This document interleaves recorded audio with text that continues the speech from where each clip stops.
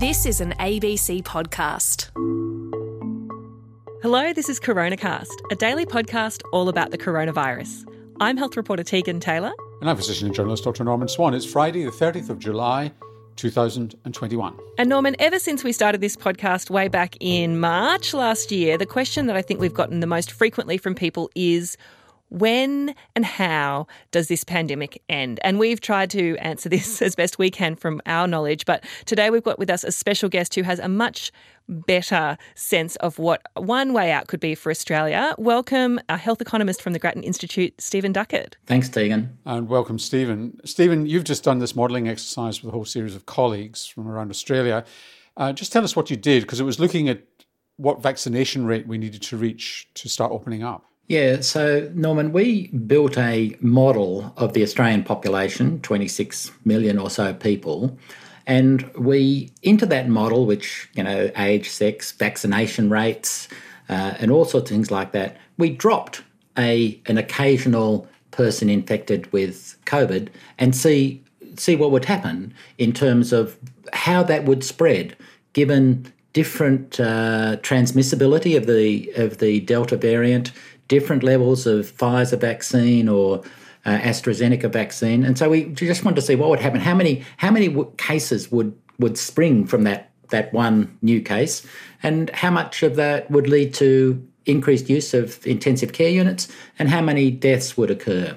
And so we modelled this just to test, what would happen if 50% of the population were vaccinated? What would happen if 80% of the population were vaccinated? And did you allow for contact tracing as well and testing? Yes. So very importantly, the model starts with an assumption about how transmissible the virus is, and then it assumes that there are standard sort of public health, what we call unobtrusive measures, like mask wearing on public transport, keeping the contact tracing going, and those sorts of things other than lockdowns, because we wanted to say, in addition to opening up the borders, we're also talking about an end of lockdowns, that we don't need to have those really obtrusive public health measures in place. Right, so you've called the report the race to 80. So spoiler alert, 80% is the vaccination proportion that you were recommending based on this. And of that, within that, 95% of people over 70 should be vaccinated. Is that just then the finish line? No, we're proposing a cautious approach, Tegan, that to say, because some of these things are unknown, you don't want to open up and just hope for the best, because it's a one-shot chance. If you open up and the virus spreads dramatically, it's really difficult to unwind, as they're finding in Sydney at the moment. So what we've said is we have this 80% threshold, and then people continue to be vaccinated. And we also say, and when there's an 85% threshold is reached, then you can do other things. So we've got a sort of a two-stage approach that we're proposing. So what can you do when you've reached 80%? So what we said at 80% is that vaccinated Australians should be able to travel, come back to Australia without having to go through quarantine. So it's allowing vaccinated Australians and New Zealanders open up our borders for those people. Other people would still have to quarantine. As I said, this is a cautious approach, but it also means at 80% vaccination coverage, we probably won't have to do lockdowns, because we should be able to keep on top of the virus and make sure that if we do open up and there is a bit of a spread, we have the standard contact tracing and so on that we have now, but we don't have to go into lockdowns. So some of the recommendations you've had are not that unprecedented, things like vaccine passports, like you just said, mandatory vaccination for certain workers, like people who work in aged care and hospitals. But another one of your recommendations was a weekly $10 million lottery for people who are vaccinated. Why? People talk a lot about vaccine hesitancy. The numbers have been fairly stable for the last few months now, that about 10% of Australians say they're never going to get vaccinated. And we say, yeah, they're there. Don't even try and work on them very much.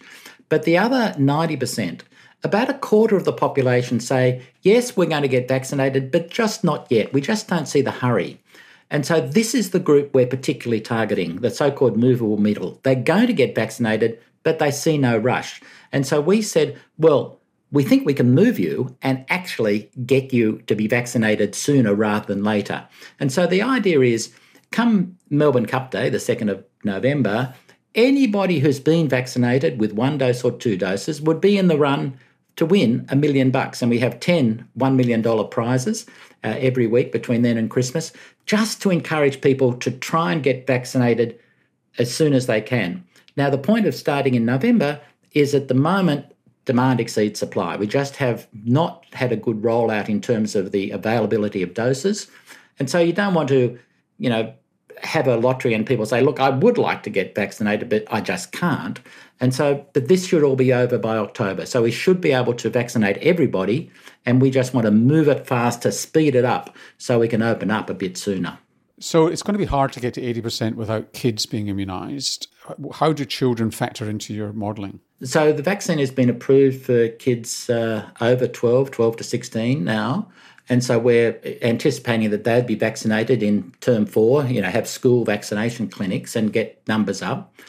If we don't have a vaccine for kids 2 to 11, and, it's going to be it is a bit dubious, Norman. The CDC, there are trials underway, but the US Centre for Disease Control has said, to Pfizer, I'm afraid you're going to need to boost your numbers in these trials. So it's going to be a little bit longer than we originally anticipated.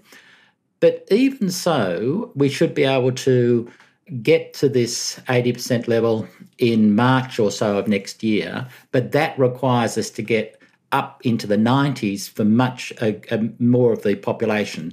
And so it really is getting every person who said they're prepared to get vaccinated to be vaccinated. And I think if the government says we are going to open at 80, then the people who might have said, oh, look, we're never going to get vaccinated, they might begin to change their mind and say, oh, there's probably a risk, so we'll get vaccinated as well. And then by the time you say, well, it might be difficult for you to be on a plane because we're opening up at 80 and we want to avoid these super spreader possibilities on the plane and so on, with the vaccine, so using vaccine passports and all those sorts of things. And I think social pressure will help us to get up there, but it is going to be hard. But if we do anything else, that is, if we open up earlier, I think it's going to lead to scenarios that the Australian population wouldn't think is acceptable.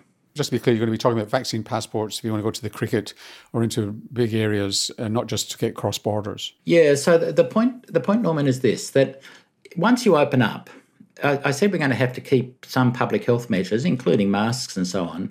But once you open up, yes, the virus is going to spread, but you want to slow that spread, or you want to try and reduce that spread. And so if you're going to the cricket, or if you're going to a festival or a nightclub or something, they're potential super spreader events. And so the people who are unvaccinated are potential super spreaders. And so you want to keep the two separate. You want to keep the unvaccinated person away from the potential super spreader event. And the way to do that is through vaccine passports. And so it's essentially a public health measure. In addition, the people who want to go to the cricket or to the festival or to the nightclub will say, yeah, that makes a difference, and I'm going to get vaccinated. So it helps to increase the vaccination rate as well. So at the moment, Australia's most populous city is dealing with a pretty major outbreak. How does that play into your modelling and the roadmap that you've traced here? In a sense, what we're saying is this is the very situation we want to avoid. If what we know about vaccines is that every additional person vaccinated slows the virus. That is, it's harder for them to be infected. They still can be infected, but it's harder for them to be infected, and they transmit the virus to fewer people. So we want, if there had been more people vaccinated in Sydney today, the virus would be spreading less. And so this is exactly where we want to be.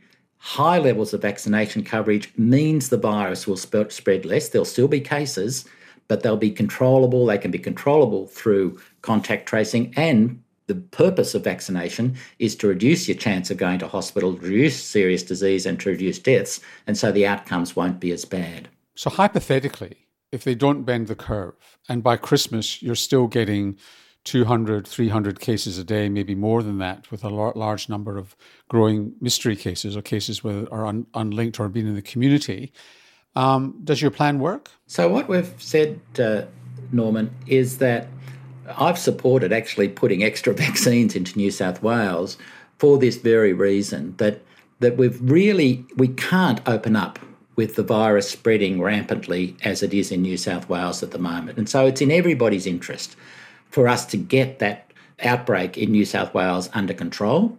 It will be a race. And so we've got to actually increase that vaccination rate. And the good news is vaccination demand spikes when people are really worried. And that happened in Victoria during our lockdown, and it's happening in New South Wales right now. So in a sense, the risk has gone up for everybody, and so they are fronting up to be vaccinated. If the supply was fixed, we'd be in a much better situation, but we've got to get rid of it. We can't open up with the virus spreading rapidly, so we're assuming that eventually New South Wales will get it under control, and it may come under control through vaccination, and it may come under control through these lockdown and public health restrictions.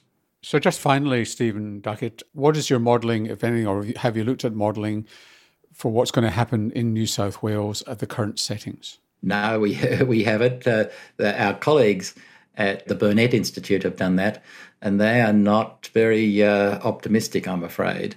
If the government in New South Wales is prepared to take the tough decisions that has happened in other states, and if the vaccination rates can get up, they should be able to get it under control. But the sooner they get it under control, the better for everybody. Stephen, thank you so much for joining us. Pleasure, Tegan. Stephen Duckett is a health economist at the Grattan Institute. Norman, I could have asked questions of Stephen all day. Yes. Stephen actually runs the health and aged care program at the Grattan Institute. Well, that's all for Coronacast for this week. We'll catch you on Monday. See you then.